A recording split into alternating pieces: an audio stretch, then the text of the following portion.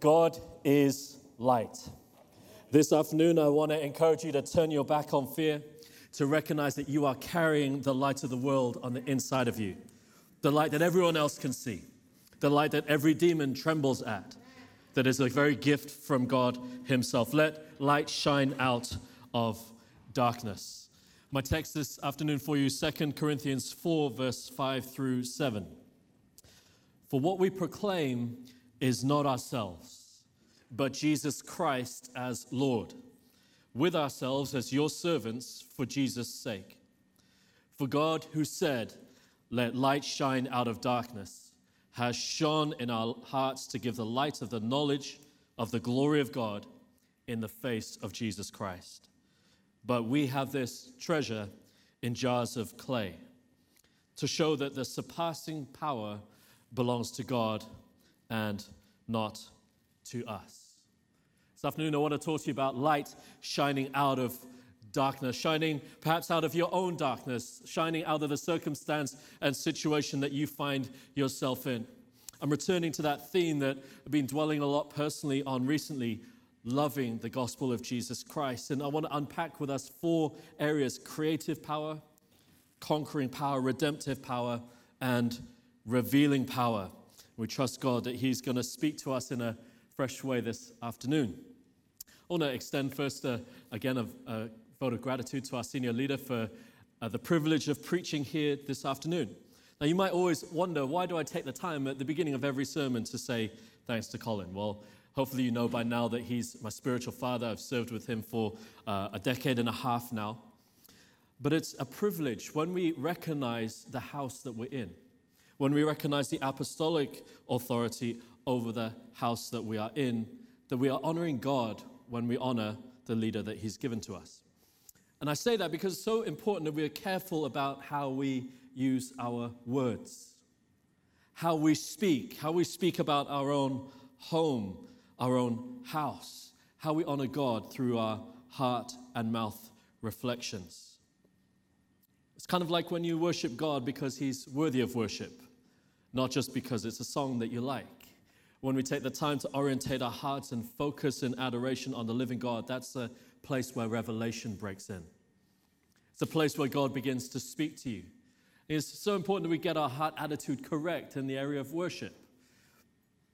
Do you come in thinking when we get to that right place in the order of songs, I'm then going to lift my hands? Or do you come from the very beginning and say, you know what, I want to lift my hands to the living God? Front to the back. Sometimes people hide on the back row. I can see all of you on the back row. Good to see you this afternoon. But some people come and sit on the back row so no one else can see them and just wait. But all of us, from front to back, hands in the air, should be our position before the living God. Why? Because he's the one that's worthy of worship. He's the one that's worthy of our praise. And don't worry, I'm sure he's heard the prayer you've been praying for the right partner. He's got the one ready for you. But maybe it's time that we take our hearts and our attention and offer them towards the living God, because ultimately that's part of our love towards God. And so the way that we worship and the way that we speak, these are core parts of the way that we let our light shine. And it's a great privilege for me to be able to speak with you today, to speak words of life to you, to honor the work of God in your life. Every single one of us is on a journey towards where God is calling us to be, an ever deepening light, revelation of the light of Christ that is in us.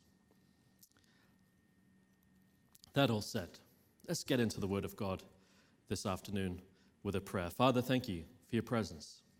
Lord, thank you that you are revealing to us the glory of your Son, Jesus Christ. We ask, Father, that you would speak to our hearts this afternoon. Lord, let the lights go on, so to speak, Father, where people are walking in darkness, where they feel the burden and the weight of sin, where they feel condemnation or guilt. I thank you, Father, that today the glory of the gospel of Jesus Christ would begin to shine. Thank you, Lord, that there is no condemnation to those who are in Christ Jesus, who walk according to the Spirit and not according to the flesh. I thank you that we are in the Spirit because of the work of Jesus on the cross and the fact that we've received you by faith, no longer to walk in the ways of the flesh, but to choose the life of the Spirit in you. And today, Father, free your people that they would be able to walk increasingly with you. In Jesus' name, amen. You all doing okay today? great to see you. I see you're in strong voice and hungry for the word of God. Let's look at the context of this passage that I read for us. 2 Corinthians. This is a letter that's written by Paul to the church in Corinth, a church he himself had planted and nurtured and fathered and developed the leaders and sought to put good principles in place so that they could grow in order and serving the Lord as well as flourish in the spiritual gifts. But about 5 years later, he's finding a need again to write to this church that he himself planted. And he's writing because he's concerned to see that the heart of the church that he loves and is still apostolic leader for is guarded. So important that we guard our hearts, because out of the overflow of our hearts is the things of life. And what was happening for this church that Paul cared so dearly about is that they were being seduced. In the time that Paul had been separated from them, they were receiving some superstar guest speakers. These guys looked like they had, metaphorically speaking, stepped off the cover of GQ right into the services that they were preaching at. They were wearing their Ted Baker jackets, had a 150-pound haircut, looked real sweet, nicely styled and shaped. Their Gucci shoes, traveled in by the finest camel or donkey that they could hire, and pretended that it was received by faith. The message was, you too can experience the blessing of God like I have. When you put on the outer external appearance like I have, then you can experience the glory of God. And this was in sharp contrast to Paul. These super apostles were trying to teach Paul's own church to despise him. Why? Because they would look at Paul and they'd say this: he has suffered so much. Can he really be the one representing the resurrected Lord Jesus? I mean, look at him. He's been in prison. He's been slandered. He's caused church splits. He's been judgmental of others and legalistic about their own walk. He's been alienated, cut off from the Judaism that he previously followed. He's been stoned. He's caused riots. What kind of an example of the risen Lord Jesus is this? And if you didn't know this, he also looks a bit funny. Paul had a problem. Some think that he had a problem with his eyes. Others think that he had a problem with a hunch. Others think that he had a big nose. But whatever it was, they thought he looked funny. Have you ever felt a little bit like Paul? Not the looking funny bit, but the suffering bit. These apostles were looking down on Paul because of his suffering.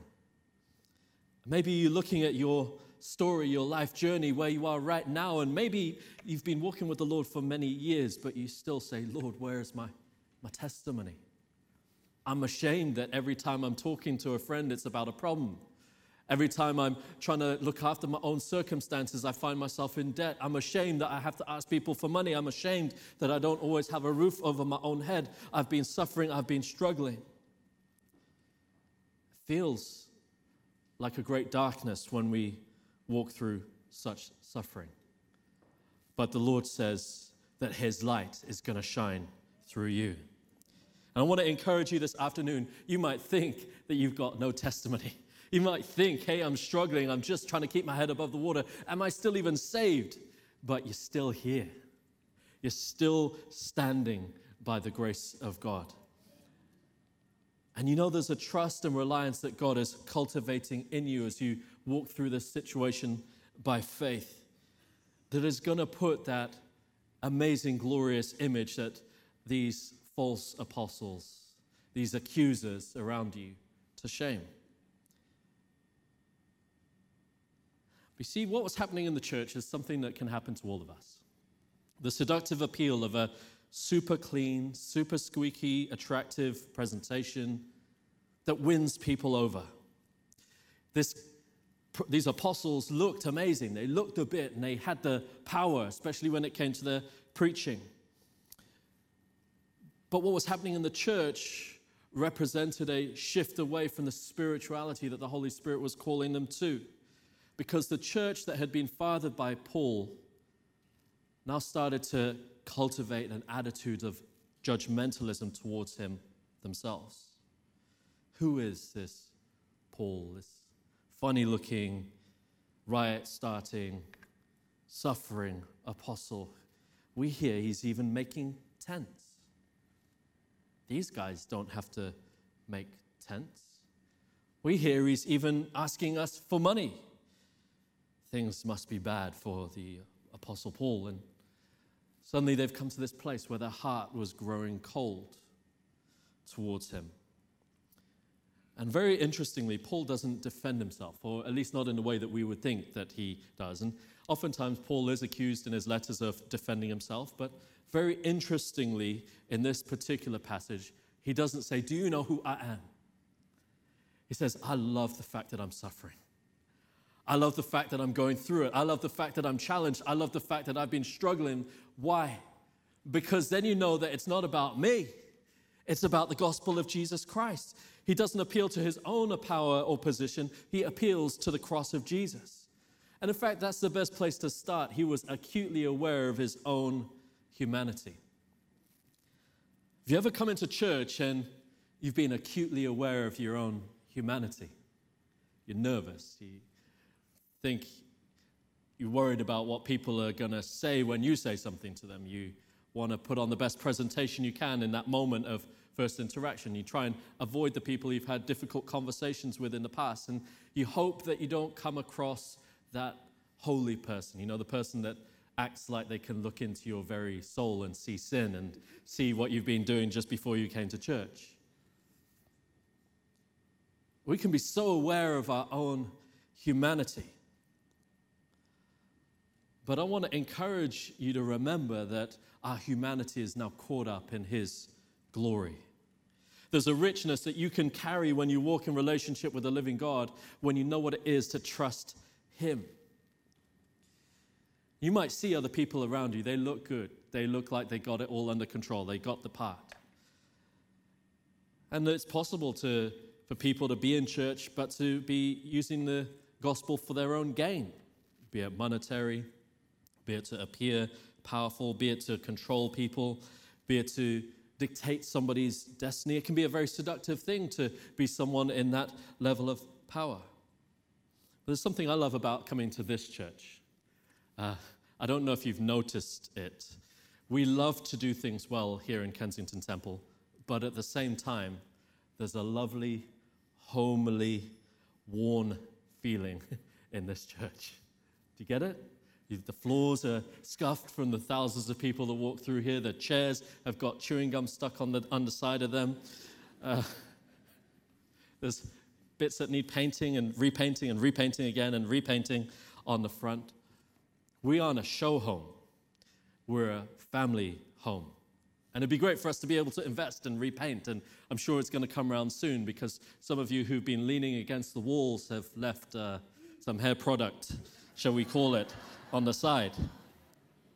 But you see, when we're acutely aware of our humanity, we can be like Paul in saying, it's not about me. It's about the one who I've come here to worship. It's not about me. It's about the proclaiming of the gospel of Jesus Christ, this wonderful message. Those who recognize their frail humanity are the ones who are standing under the very power of the gospel themselves. And if we can experience the same humanity that Paul claims to, then we can also experience the same ministry that he was entrusted with. I want to challenge you once again to become a person that is awakened to the call of God on your life to preach the gospel. You are all light carriers. That's what the gospel is about, that the light of God, in simple terms, has come to dwell on the inside of us. And everywhere we go, God goes. And everywhere we go, God can be revealed. There is light inside of you that is causing your mom and dad to say, hey, we know you. We grew you. We had to feed you. But something has changed in you, and we don't quite know what. Your brothers and sisters, they get awkward when you start to mention Jesus, because they're sensitive to the fact that there's light in your life. Your work colleagues are having an internal conversation saying there must be something different about them. There must be something fresh about that person. What is it? Now, this is not a let that light shine and then figure it out message. Paul said this: we proclaim that which we know, The light of God has been placed on the inside of us. Don't leave your friends, your family, your work colleagues guessing, because they'll just make their own assumptions. Let them know, hey, just in case you thought I was different, it's because Jesus is shining through me. And then they look at you and they say, I didn't think you were different. Well, then you get on your knees and you say, Lord, shine through me. What is going on in me? Shine through me. But whatever it is, we believe that there is a powerful message in this text for you today. Let his light shine out of darkness. The core message that I want to get across to you is align with God's power flowing through you. Align with God's power flowing through you. His light is the one that is being placed in you. Let it shine through you. And so I want to talk to 4 areas of the power of God operating in your life. We take these from this text. I want to jump around a little bit and pull out some of the riches that are available here. In verse 6 it said, for God who said, let light shine out of darkness. For God who said, let light shine out of darkness. The creation is in the top 2 or 3 miracles that have ever happened. I mean, if you think about the sheer power of nothingness, not like the scientists would say there was something, it was some form of structure or substance that was at a minimal level that became, but literal nothingness, zero, but God. And him speaking, let there be light, and suddenly everything come into creation. This is one of the most challenged, contested testimonies in the Bible today, particularly if you come from a scientific, naturalistic worldview. But right at the core of this important text to us today is this. God is the one who said, let light shine out of darkness. In God's creative declaration, everything that we know around us came to be. Let there be light, and there was light, as Genesis 1:3 says. But it's not just a generic light. It's not a light just shining randomly throughout the universe. In John 1, verse 1 through 5, in the beginning was the Word was with God, the Word was God. He was in the beginning with God. Speaking of Jesus, all things were made through him, and without him was not anything made that was made. In him was life, and the life was the light of men. This light that God created has something of a centricity. It's focused towards humanity. And I know that we can make the entirety of creation too much about us as mankind, but we have to recognize that there is a special place that God has given us within the context of his creation. And this light is for men. It shines in the darkness, and the darkness has not overcome it. So what I draw out of that is this, that God created everything around us. There is nothing that was created except that Jesus created it, but it was created with a purpose. What about you today? Do you know that you are created by the living God? I know there's all sorts of complexities around this because, what if you were an unintentional child? What if your parents hadn't dreamt about you? What if you know someone or yourself are the product of rape? How can we say things like God intended, God purposed, God desired? God has a plan for you personally, particularly. Well, we have to come back to the big picture here that God created all things and there is nothing that was created except by his permission. So whatever your perceived origins or real origins, God intended for you to be. And not just any be, you be. Great semantics there. But what I mean by that is you personally are created by God. And whenever we war against that, I wish I was someone else, I wish I was this, I wish I was that, I wish I looked like that person, dressed like that person, had the same employment as that person, had the same family as that person, looked like them, spoke like them, thought like them. We deny the very creation fact of your existence, that God made you the way that you are. Hey, but Gabriel, you don't know me. You don't know the mess that is my life. And I know that if my messed up life can be turned around, your messed up life can be turned around. Because this isn't just about the initial creation power of the living God. The second piece that we need to turn to is the conquering power of Jesus, which gets particularized in a moment in the redemptive power of Christ. What conquering power are we talking about? It says, we proclaim Jesus Christ as Lord, and that the glory of God would be revealed in the face of Jesus Christ. I said that perhaps one of the top 3 miracles was the creation, and it is really a substantial miracle. I mean, everything that we see and can imagine and all that there is, and science is still showing us exists in the world that God has created. The second might be this one, or the most important, might be this one, is the incarnation. You might say the resurrection, we'll come to that in just a second, but the incarnation, why is this a miracle? This is a miracle because God himself joins with our nature as humanity. He becomes a man. He adds to his nature mankind's nature. In this miraculous moment, we have the bringing together of God and mankind. In this miraculous moment, a joining together, a unifying of heaven and earth happens in a way that's going to be fully realized in the future, but we can look back to this point when God himself walked the earth. But he did so fully as a man. He lived a holy life. The significance of the holy life of Jesus is that in his humanity, he never sinned. He never fell short in the same way that we have fallen short. Then we turn to the core of the gospel, that this Holy One who had proclaimed God and done amazing things had to go to a cross to die for us. You might be coming from a tradition today where the cross is common, where you see the cross in your Catholic crucifixes and remember it in that kind of a context. Or you might be from another context where the cross is a mythical fragment of people's imaginations.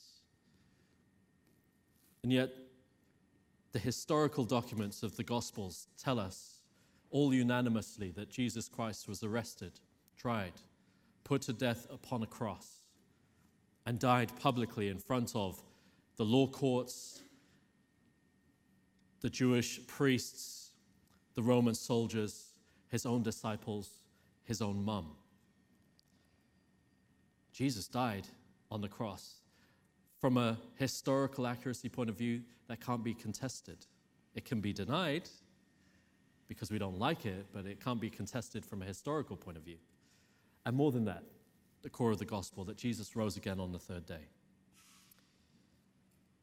Now, I spend a little bit of time here because these are the core elements that we have to spend our time dwelling on. Jesus, how could you take my place? His holiness. Jesus, how did you take my place? The cross. The death that we deserved, he took for us. Jesus, how do you make it possible for me not to have to experience the same cross? The resurrection. We've got to spend time thinking about these and dwelling on these and being challenged by them to the place where we grow to love them. Because the gospel is, as much as it is about praying to God, that's not the gospel. As much as it includes the fact that we can have a relationship with God, yes, part of it, but it's not the core of it. The core of it is that Jesus died on the cross for us. That Jesus was raised from the dead on the third day. That's the bit that we've got to deal with, and it will be uncomfortable because if you think about it, the fact that Jesus had to do that for us points to the fact that we got sin. Sin is one of those things that no one wants to own. Sin is what links back to what I was saying a little bit earlier about how we can understand that God created particularly us. Because all of us are born in the context of sin. There is not one of us that are born in a perfect scenario. Not one. If you dreamed or wished that we were, you want to live on a different planet, in a different universe, because this universe is broken by sin.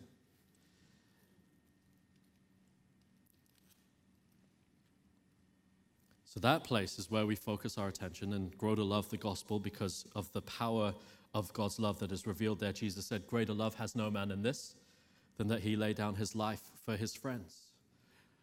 But in this moment, it's difficult language. It's hard for us to access. But when we get hold of it, we realize that there's something glorious that's being revealed here at the cross. Now, the Bible talks about the law being a good thing.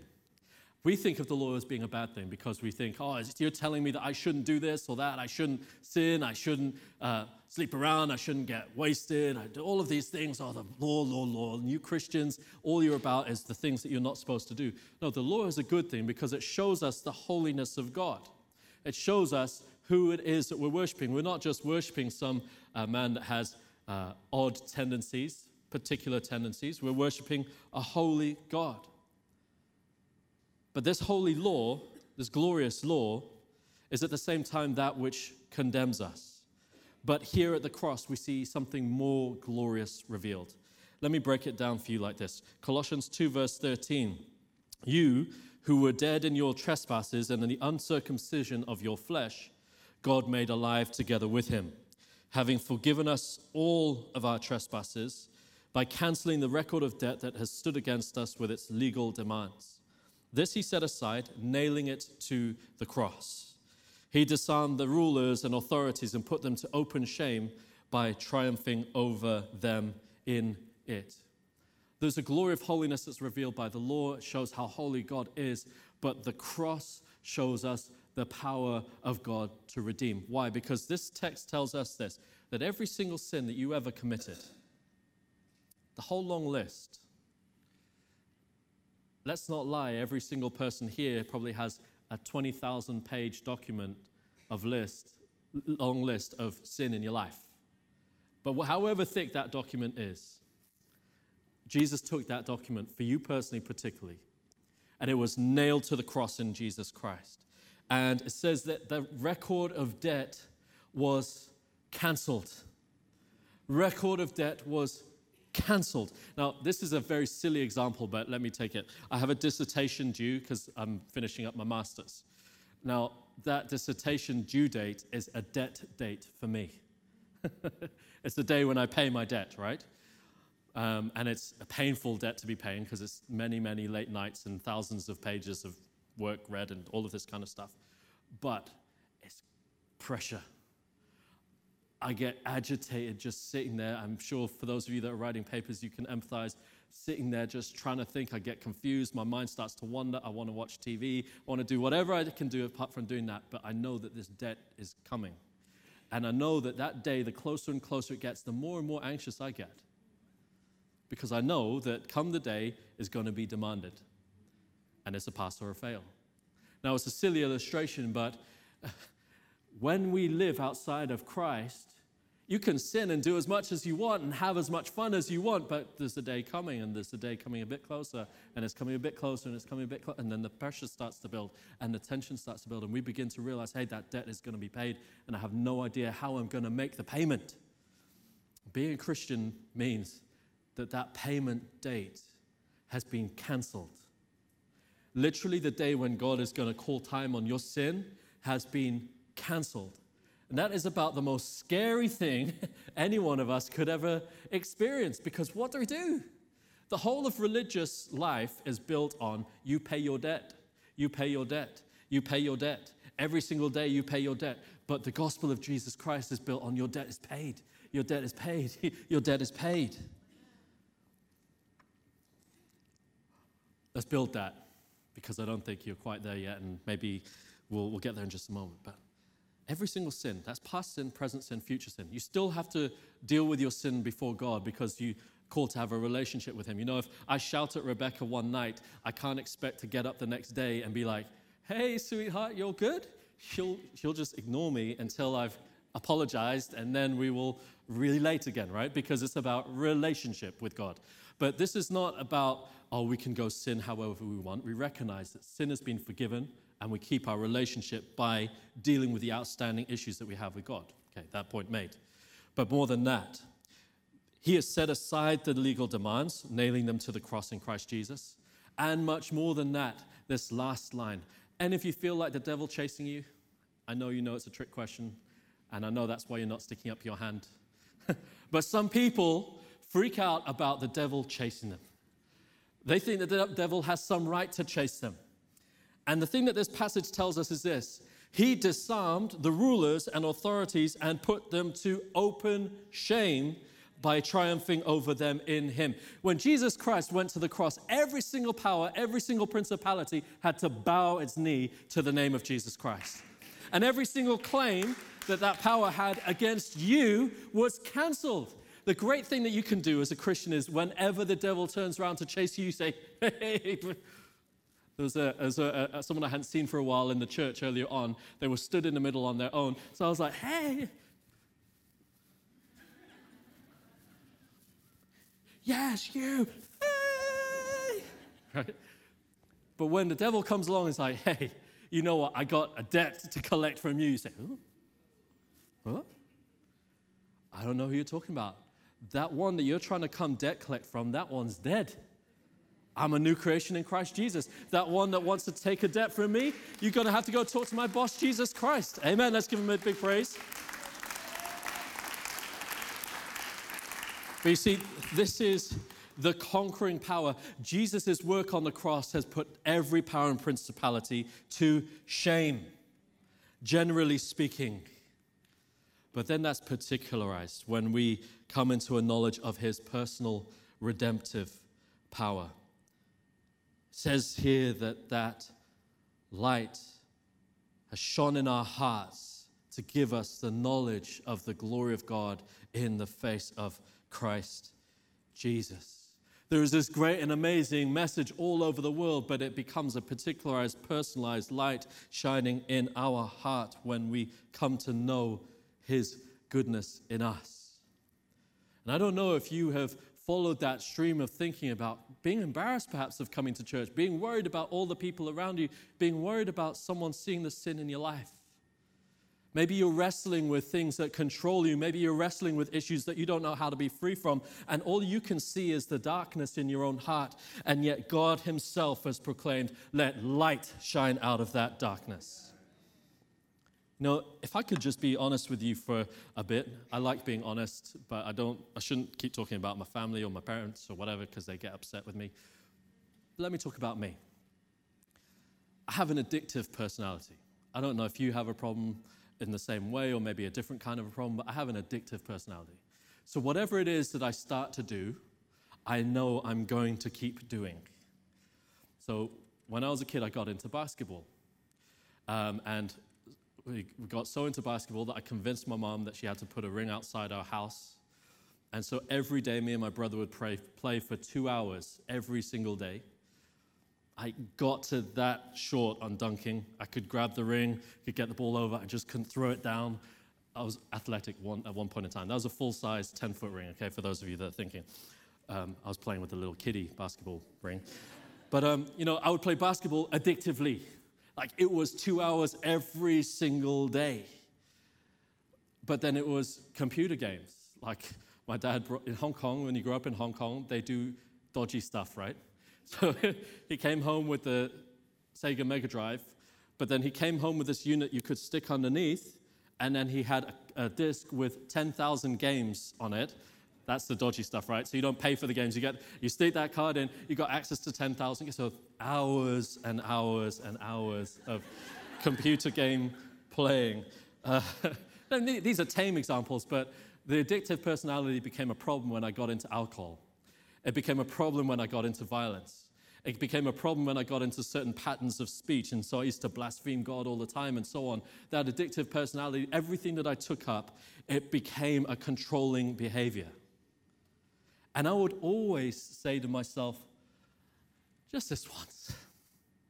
Just this once on the drinking. Just this once on swearing. Just this once on fighting. Just this once on sitting down to play some video games. Just this once. And the problem was when I became a Christian, I tried to carry on the just this once. Just this once, Lord, you'll understand. Just this once, Lord, I'm sure that I can't be holy. I can't be perfect straight off the bat. Seriously, you just have to put up with it.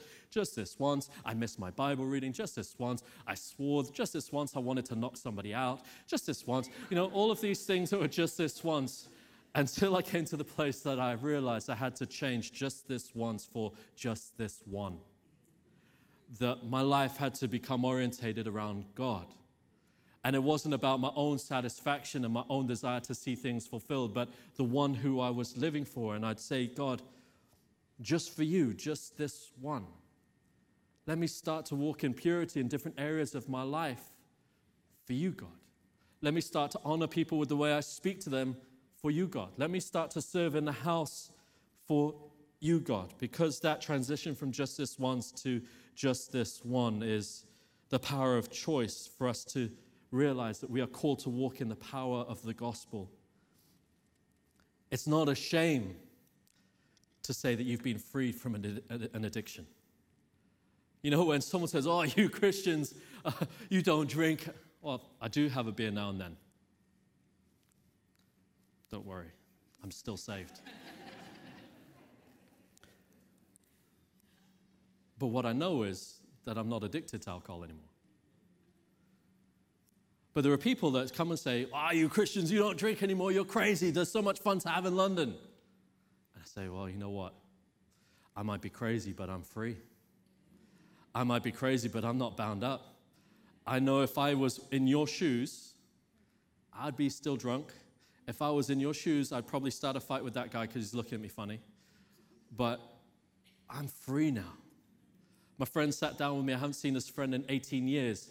He said, I want to spend some time with you because you're the only one that's doing anything different out of all of our friends at school. What happened to you? I want to know. For you at one time were darkness, but now you are the light in the Lord. Walk as children of light. Finally, the revealing power. The scripture says to show the surpassing power belongs to God and not to us. This verse speaks in the context of Paul saying, I'm just a jar of clay. I'm just a jar of clay. What that means is that he knows, like we all know, that I've been sharing with you, is that we're human. There's nothing for us to boast about. We got so much stuff that goes wrong with us and in our decision making, but it's strange when you put it in the context of power, because the scripture is talking about a glory and majesty that is being revealed in us. Let the light shine out of the darkness. Let the light shine out of you. What an incredible statement when you really drill down to it. Maybe this incredible statement is made most plain by the New Living Translation of this same passage that I've read. Verse 7. This makes it clear that our great power is from God, not from ourselves. Something has so happened to you that there is power on the inside of you. Something so happened to you that your existence is permanently changed because God himself is living on the inside of you. Have you seen those YouTube clips where people say, are we afraid that we're not going to make it? We're afraid that we're terrible. No, we're afraid that we are powerful beyond measure. It's a great tell on the story, but the point is this, that power is in you. And you can do one thing. You could go crazy, run around and say, hey, look at me. You could do what the super apostles were doing. Look how amazing we are. You can put a great gloss on it. And in so doing, mar the power. This is why so many people struggle when they're around their friends, because they're like, hey, you know, I'm trying to look good, but I know I failed. And I'm scared that you're going to see the real. That's why I've tried to put out for you straight at the beginning, be real. Be real. I'm trying to be real with you about my life. I don't know if you've ever been real with someone in your own life about the state of your life. Be real. But recognize in the middle of that reality, there is a power that is shining through you. It's the glory of the living God. Amen. But how do we do it? How do we do it? It requires humility. Now, there is such a thing as false humility. There are those people that, oh, it's not me, it's all God. Oh, thank you. You know, they do that whole acting show and they pretend. But you know when someone's falsely humble because they don't serve when no one's looking. When you spot them when they're just walking through somewhere, they're like, oh. Man of God, man of woman of power for the hour today. But you see, humility is when no one is looking, what are you doing? Humility is knowing that you are a child of the living God. That's the correct estimation. You have been made new in Christ Jesus. But the correct imitation is this, to serve like Jesus served. And in that context, the light shines. When you are fundamentally real about your humanity, but compassionately revealing Christ, people begin to see that light shining through you. That's who we're called to be. We're called to be people that understand the creative power of God, that He created all that is around us, that He has conquered those sin that so easily breaks us, and He has redeemed us so that we can genuinely say, God created me for a purpose. What the devil meant for good, for bad, the devil meant nothing for good. What the devil meant for bad, God has turned for good. What situations and circumstances were a mess, God is ordering. Why? Because in the middle of the ordering, He receives the greatest glory. When He sets your life in order, when He puts you on the right foundation in Him, He's showing His glory. Please, if you are still at the end of this message the type of person that goes away feeling guilt-laden, let me tell you, the greatest glory for you is that Jesus is going to help you through your sin. Jesus is going to help you overcome that sin. Jesus is going to help you walk a new life in Christ Jesus. But then finally, to become a person who reveals His power. We have this treasure in jars of clay to show that the surpassing power belongs to God. Yes, it's God's power, but it's released through us. Why? So that people around us can come to know the glory of God for themselves. Let's pray. Father, I pray this afternoon, Lord, for a revelation that comes by the Spirit to each person. Lord, I thank you, Lord, that right now that the light would begin to shine in the darkness of addiction, in the darkness of poor self-esteem, in the darkness of depression, in the darkness of suicidal thoughts, in the darkness of addiction, in the darkness of broken relationship, in the darkness of deep shame, right into the middle of those darknesses, let the light of God shine in the darkness. And Lord, I thank you that your people would awaken to the conquering power of Jesus Christ, that every sin has been nailed to the cross in Christ Jesus. Every power has been shamed publicly because of what you did at the cross for them, Jesus, and it would become a personalized, particularized light shining in our hearts, that we would know the glory of the risen Father. And Lord, I pray in Jesus' name, Lord, that you would begin to raise up a people that have been purified in their life, not by their own works, but by the glory of the gospel of Jesus Christ. A people that are free to align with your power, that the light would shine through them. And the people around them would begin to see. And more than beginning to see, they would begin to hear. Because our lives proclaim in every way, both through how we live and how we speak, the glory of the gospel of Jesus Christ.